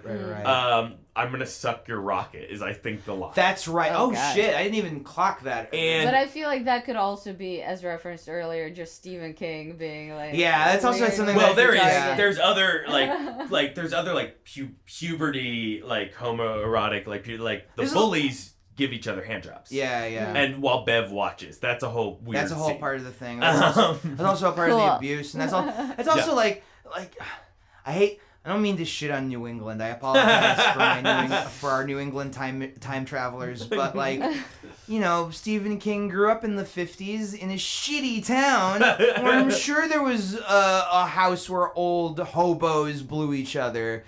And because if your town didn't have a house where old hobos blew each other, it's like, where were you living? But again, that goes back to how haunted this town is. You repress things like sexuality. You don't talk about things that make you uncomfortable, like homosexuality. And then what happens? You have a bunch of closeted homeless people that need to go to abuse kids or jerk off in an old abandoned house because us as a society have told everybody that this is a wrong way to think, and we guilt each other into becoming psychopaths. But to go back to your question, Veronica, so there is stuff in the book that before the movies people have interpreted as either Eddie or Richie or both of them potentially being gay. In the miniseries, it's weird. It's weirder because they apparently wanted to write. They wanted to write Eddie as gay in the miniseries, and they made it that he's not married, but his mom is still alive, and he's more of like. And they made him a virgin. They made him a virgin. That's right. Which is a strange. It's a really strange thing. Apparently, they wanted to give him a male lover. Like he lives with a male lover in the miniseries. Yeah. But someone was like, no, and which is that's tough because it's a 90s TV movie, so someone probably kiboshed that idea, which kind of works. Yeah. But I think the reason we get the giant Richie being closeted storyline is because they wanted to include the Adrian Mellon stuff, but because they've cut out all the other things about bigotry, there's no reason to have Adrian Mellon here. Except unless it has some connection to one of our adults. But it feels like they never connect that dot, you know? Like, No, they don't. Because we never see that. We don't even know that Richie knows that it happened. Yes. They don't. We don't see the effect of that on him at all, or like how that awakens any sort of like. Unlike in the book, they find out about. So do you remember? There's a shot in the movie where when Adrian Mellon is getting beat up, he reaches for his inhaler. Right. That's right. And that's in the book. That when Mike is describing the incident to the adults when they first get there, and they say it's like he was a young gay man, a young gay asthmatic, Eddie instinctively grabs his inhaler. Yeah. Mm-hmm. So like it's already made clear that Eddie feels a connection with that character. Mm-hmm. Either, and again, that's another piece of evidence that people have pointed to that Eddie might be gay. I think that, and which I think could be like But I think they were like. As Stephen King explains it that could make sense. Yeah. It does, not necessarily, but like, the way Yes. he weaves this tapestry, that's what I think he wants to communicate. I think when they were like, we're including Adrian Mellon because it's an important scene in the book, but it's no longer important for the story we're telling. So we're just going to show a young gay man get beaten to death. We need to have some good gay representation. And I think they were also like, we need very clear character arcs for these adults because since we took out the kids section and made it a separate movie, there are no arcs for the adults anymore. Because it's so, let's add this thing which feels insanely dated in, I don't want to trivialize homophobia in 2019. Well, there are still unfortunately hate crimes. So I'm thinking, the thing that I find weird is like, it seems weird that there would be a famous stand-up in 2019. I guess this actually takes place in 2016. Yeah. But totally different time. Man. I don't maybe I'm trivializing, and then yes, I'm sure there are 38-year-old famous stand-ups or famous entertainers who are closeted. So that's it. But it does. The storyline feels a little. It feels retro. It feels forced, and it feels like they're trying to communicate a complicated and slightly nuanced idea in not a very professional way. Yeah. Also, a big issue I have with Richie Toju's stand-up is it sounds like it sucks. Yeah, it is terrible. Like my girlfriend caught me masturbating to her friend's Facebook post. I think is what he leads his special with.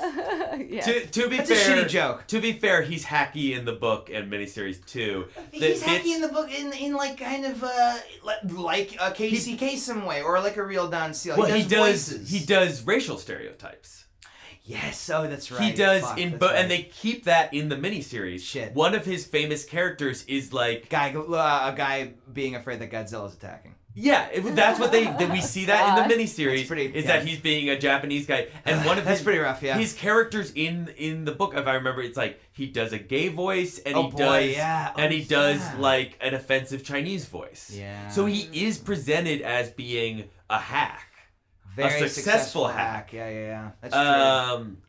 I think they all are very successful, but there's something. They all have something that's missing. And in this book, maybe that's actually. Now that you say that, it might be a funny thing of like I write my own jokes. That's the thing. That's his albatross. Yes. That's like. Bev has to deal with an abusive husband, and Richie doesn't write his own jokes. He's creatively unfulfilled. That's the patriarchy. Yeah. We've been talking for a very long time. Let's do it. Any more you have, let's try to do it. Let's do a quick run through. I don't think I really have any, to be honest. I think those are the big ones. Yeah, I talked about the things I hated the most were just the way both movies did Mike Hanlon dirty. We talked about how I've been saying this for a few years.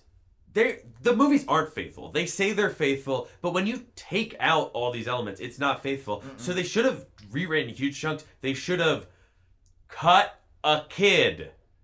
7 main characters is too much. That's for a lot movie. For a movie. It's enough for a book. Yeah, because again, you have time. You watch the first one, and it's like this character walks into a room, boo. This character walks into a room, boo. And in the next movie, it's even worse. This character walks into a room, has a flashback, boo. Comes back to the present, boo. This character walks into a room, flashback, boo.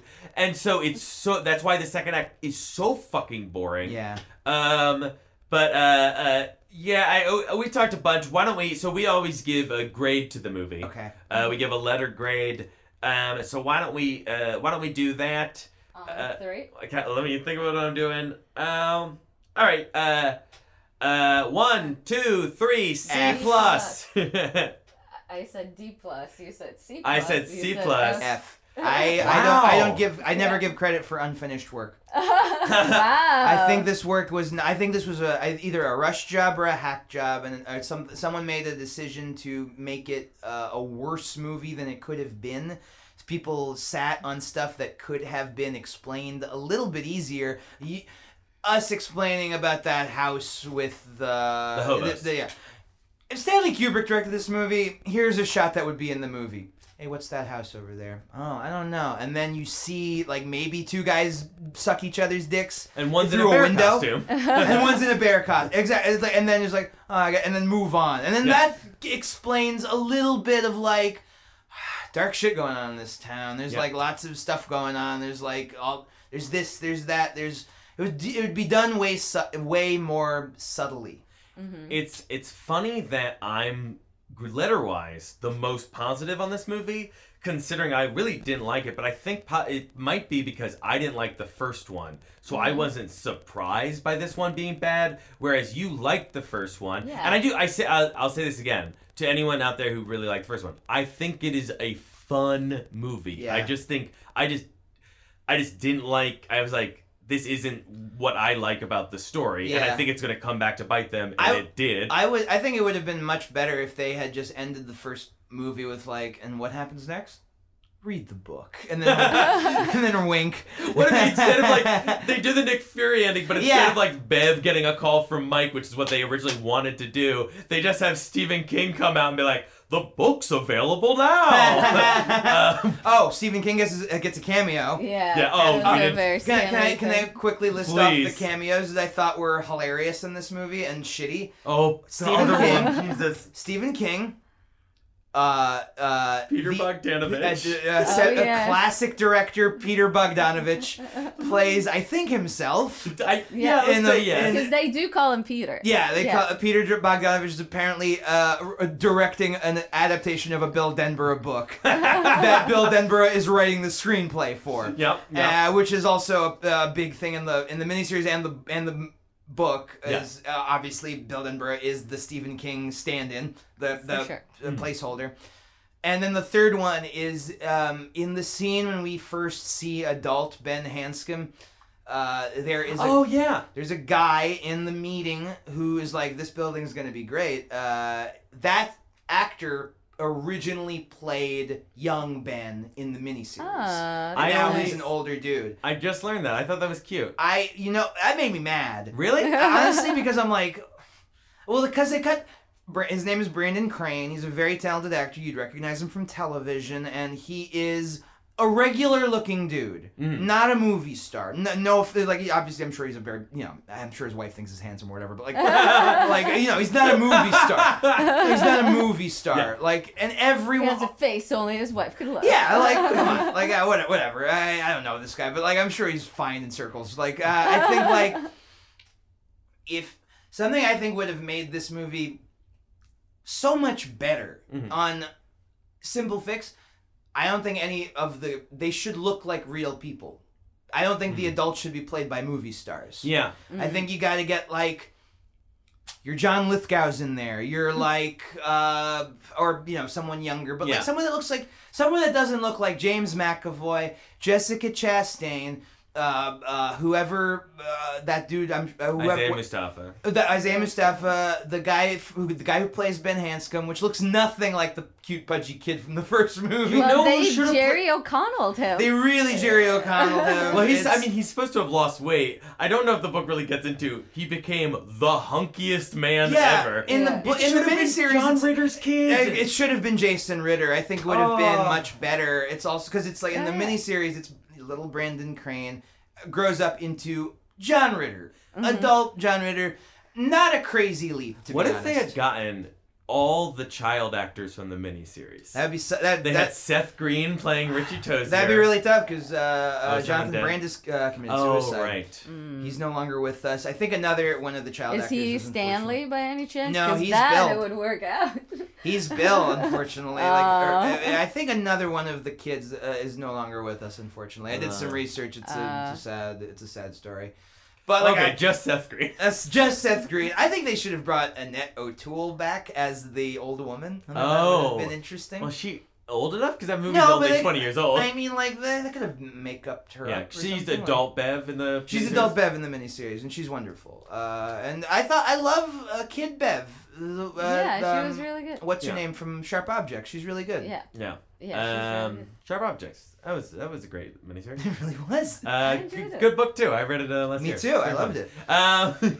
Jillian, Stephen King's got to take a lesson from this Gillian Flynn character. Yeah. She knows how to write a book. Well, she writes her books for movies because she's like. She's smart. She's yeah. She knows she can sell them as which is what you do. Yeah, that's what Yeah. you do as a It's novelist. the Michael Crichton technique. Also, the William Peter Blatty technique. Oh, is that true? William Peter Blatty wrote The Exorcist. Uh-huh. He wrote it as a novel because nobody would produce it as a screenplay.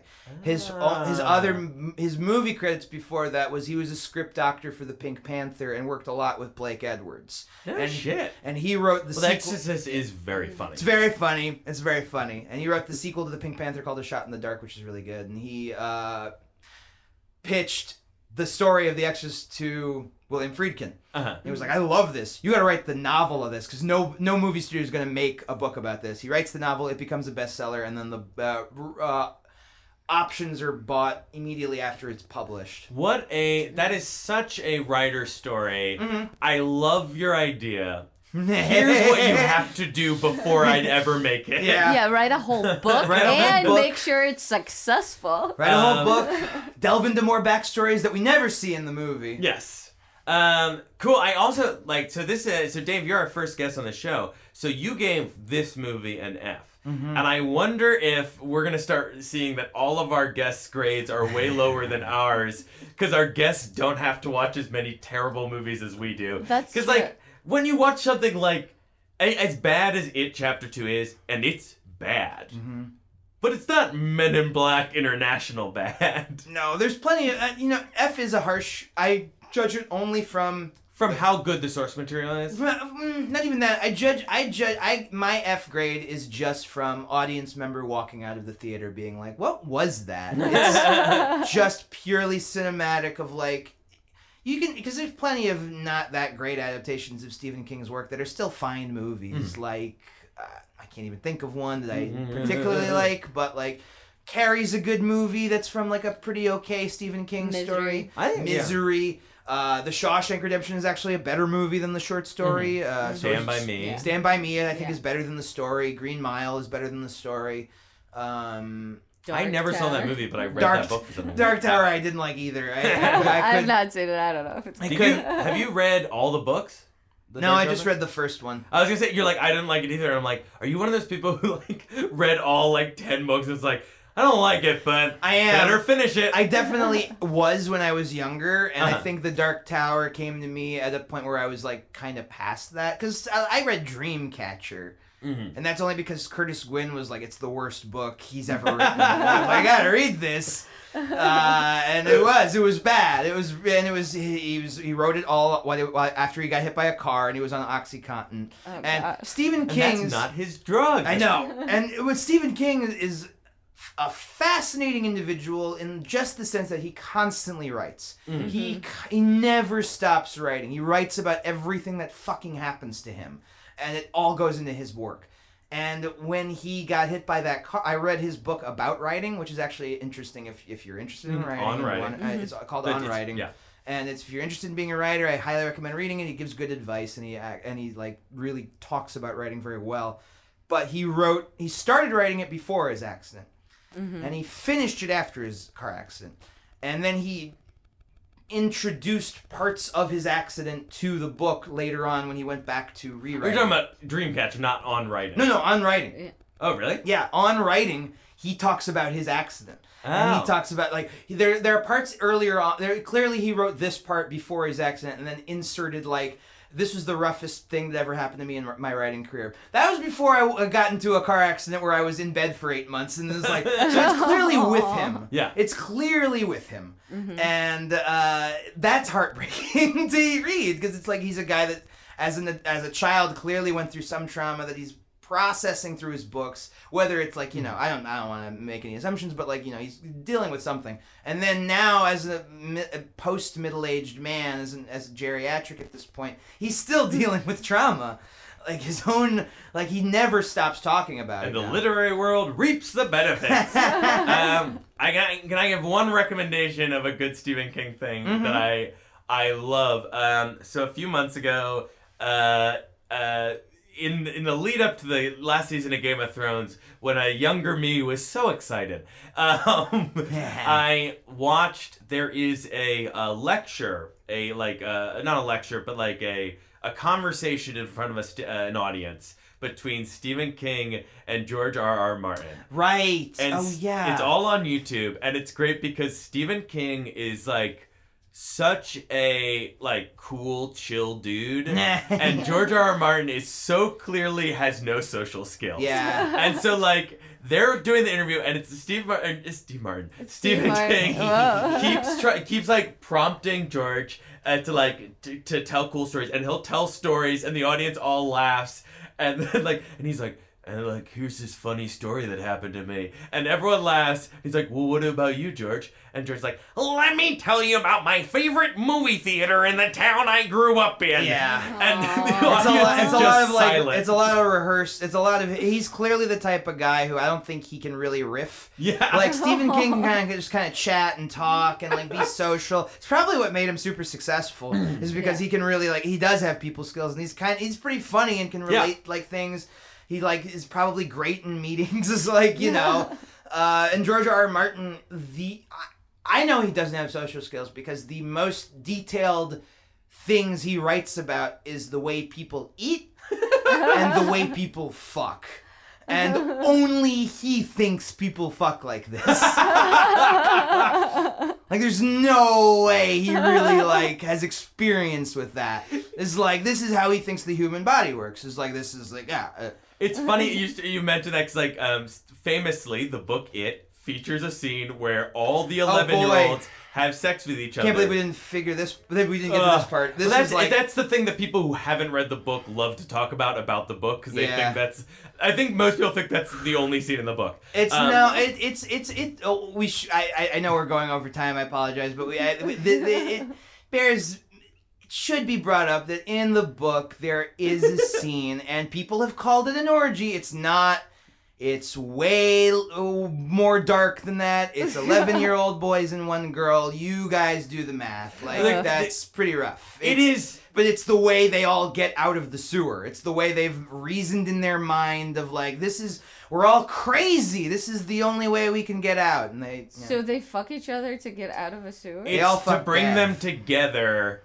It's Stephen King has done interviews where he's like, "Here's what I was thinking." Yeah, it's pretty rough. Like, when you hear it, he's like, you're like, okay, it doesn't work. Yeah. But the thing is, like, people have always like for years been like, that scene's gross and hard to read, but it's to be fair, beautifully written. It's all from the perspective. It's all from the perspective of Bev, and it's like, but like, so you compare that to George R. Like, people are like, I hate this sex scene, but like. Dude's a pretty good author, and then you compare that to the sex scenes in the Game of Thrones book. Yeah, I know we're going long, but have you guys ever read or watched the series Night Flyers? No, that's George R. Martin. That's George R. Martin's. Yeah. That was what he wrote before Game of Thrones, and the book is a series of short stories. One of them called Night Flyers, which is about a space team that finds a parasite that's sort of vampiric and like it sucks the life out of them. It was made into a movie in '88, which was terrible and very hard to find. What's it called? Night Flyers. Okay, because it sounds like the plot of Life Force. I don't remember. It was a Life Force ripoff. It came after Life Force. Yeah, it came out after Toby Hooper. Which is one of my favorite movies. I've attempted to watch that multiple times, and I've fallen asleep every time, which is crazy because that movie features just beautiful people walking around naked killing people. And Patrick Stewart. And Patrick Stewart. Aww. It's hot space vampires and Patrick Stewart. It's a great movie. You watch it and you're like, you mentioned Bill, like, do you know there's like a prestige British movie directed by Toby Hooper of all people, in which one of the most beautiful women of all time just walks around fully nude killing people, and she's a space vampire, and you're like, that's not a real thing. It's a real thing. Are you movie referring to Helen Mirren, who's the most beautiful? the most beautiful space vampire ever to exist. She's a good-looking lady. She's wonderful. Have you ever seen Caligula? I've seen clips of it. I've never seen. She's topless in Caligula. I can see that. I love Helen Mirren interviews. I go down a rabbit hole watching them. Seems like such a cool lady. I know. I really want to meet her. I love the idea that people listen to our 2-hour podcast on it, and it's like they talk for too long about the movie, but if you stick with it, they do describe which actresses from the 80s had the best boobs. All right. Well, on this note, maybe we should wrap up. Should we see what is are we doing a retro review next week? I think we probably are going to do a retro review of a movie to be determined. Sure. So on our modern movie weeks, we end the episode, Dave, by discussing is there any other recent movies you saw, and just do a quick endorse or not endorse. Okay. Veronica, you and I saw Cold Case Hammarskjöld. That was such a long time ago. Is that the last movie you saw? Well, we didn't discuss it on a retro. We haven't done a modern movie in a few weeks. That's true. Do you want to talk about it? It's a documentary. I didn't really like it. I have endorsed the movies of that director in the past. He's the dude who he's a Danish guy. I forget his name exactly, which is bad.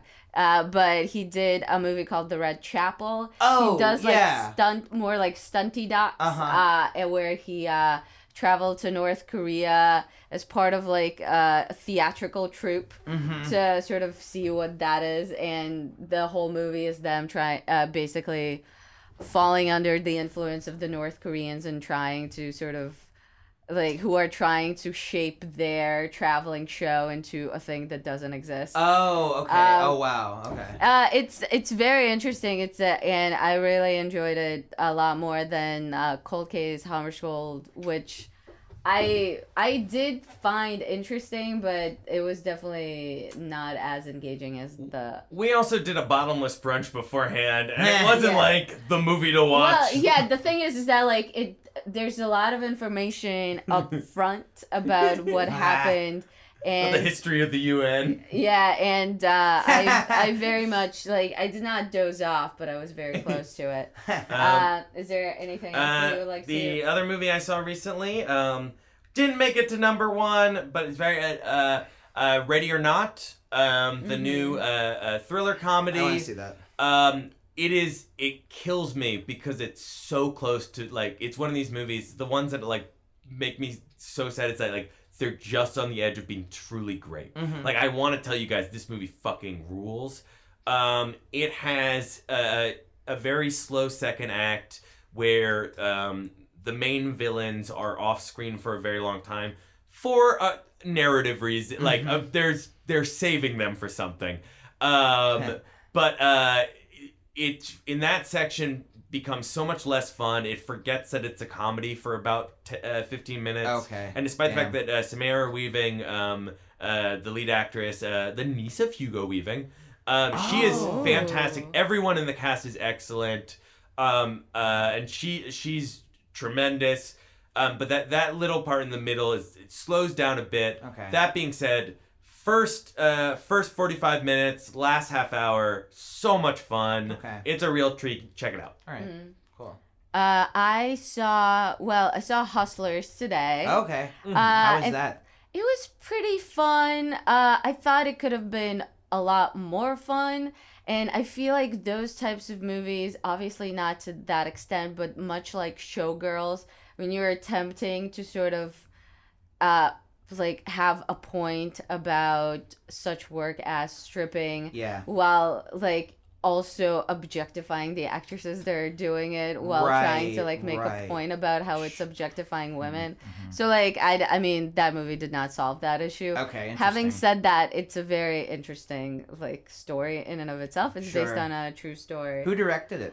I forget her name. But yeah, she like that woman wrote and directed the movie. Okay. J-Lo looks very amazing. Sure, of She- course. Your Oscar talk. It's in her Well, contract. She what- has to. She looks. Wait, what?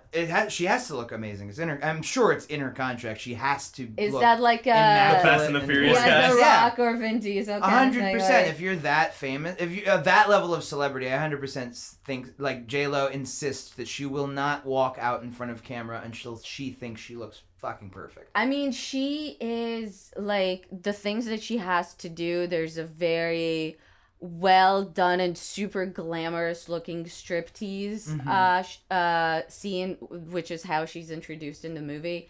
And that seems like she's doing things in there that are so impressive from like a purely like physical standpoint. And she's 83 years old. Yeah, she's like 1,000 years old. Oh, is she? I mean, She's a mummy. Yeah. I mean, what is she like? 45, maybe? I mean, so she is supposed to be playing someone in her 30s. I believe Oh, she's in her whoa. late 40s. Yeah. She does not look it. She looks yeah. great. So I'm just, it's these fucking actors who you're like, Yeah. I know you were famous when I was a kid. How are we starting to look the same? How are you playing my age range now? So, the person who directed this movie, her name is Lorene Scafaria. Okay. And you might know her from The Meddler, directing The Meddler, which I believe is the Diane Keaton movie where she meddles in the love life of her daughter, Mandy Moore. Oh. Oh no, that's a different movie. Oh no, this is a different. I think this is a different plot. An aging widow from New York City follows her daughter to Los Angeles in hopes of starting a new life after her husband passes Oh, away. who plays her daughter? It's Susan Sarandon and Rose Byrne are the Yeah. two. So I got entirely confused. Interesting. Because I Said So is the movie that I was referring to. with Because I Diane said Keaton. so, I remember. Yes, that's very funny. And Seeking a Friend at the End of the World, which I believe was that Steve Carell, Keira Knightley Oh, movie. she did Oh, that? yeah. Yeah, so she directed those. Oh, interesting. And So is this her third or? so this is her third feature. Okay. She's directed a bunch of New Girl episodes. Well, Ah, 3. fun. Okay. And something called This Is Heaven, a TV movie. Okay. Anyway, so I saw that, and yesterday I saw Good Boys. How was that? I thought it was so cute and sweet. Okay. Nice things. I really want to watch that. I really enjoyed it. I mean, the kids do raunchy things, but it never feels like it's sort of like motivated Yeah. or like out of character for Sure. kids those age. Yeah. In that age, and also their innocence coupled, it's just Well, have it you was read like It? Kids that age have gangbangs. no, it's just like they have like their innocence feels very true to their age. Sure. And it's yeah, I really had a great time. I mean, towards the end, it's sort of like it's an hour and a half, but it feels like a bit long at the An end hour. there. An hour and a half is a blessing these days. Oh, an hour. Like, It was like I'm not gonna say it dragged, but it definitely feels like there's like a part towards the end that sort of like makes it longer. Sure. Yeah, For- guys, we're still watching, and people don't realize we're still watching It Chapter 2. It Chapter 2 is still going. We're recording this in the theater. I've already formed my thoughts before it's over.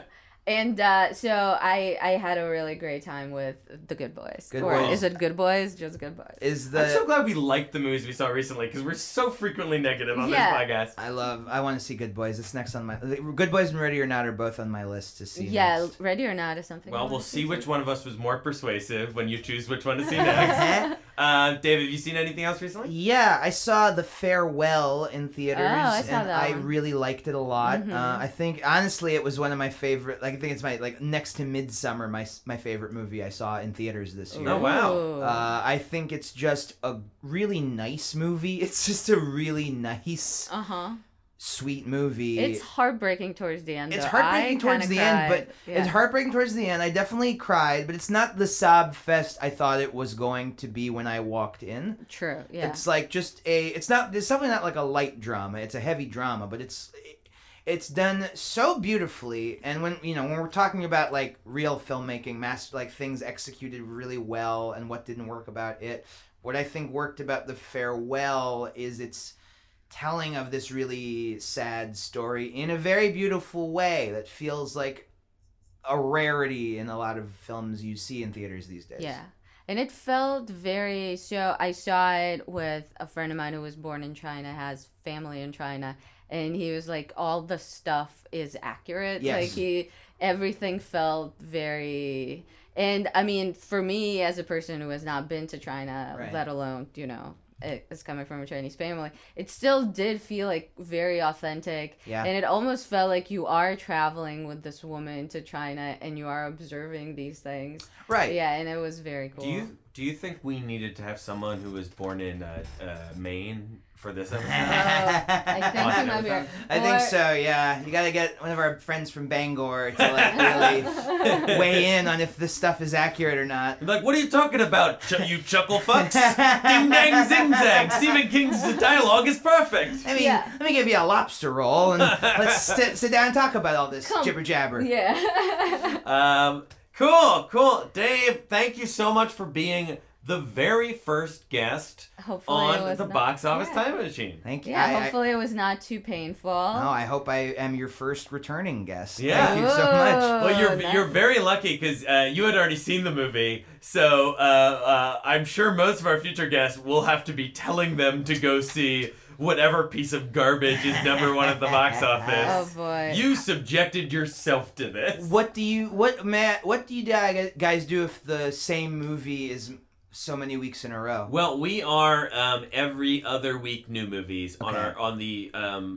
so we have a new movie week and then we have a retro movie week where we watch a movie that was number one that weekend either When it came out? 10, 20, 30 or 40 years ago. What are you guys doing for that one?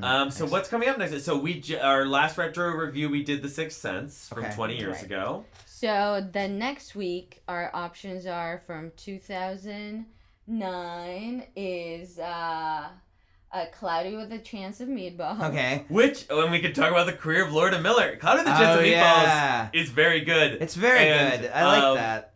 And the first time I saw it, I got a little misty at one scene. There's a certain type of storyline that always...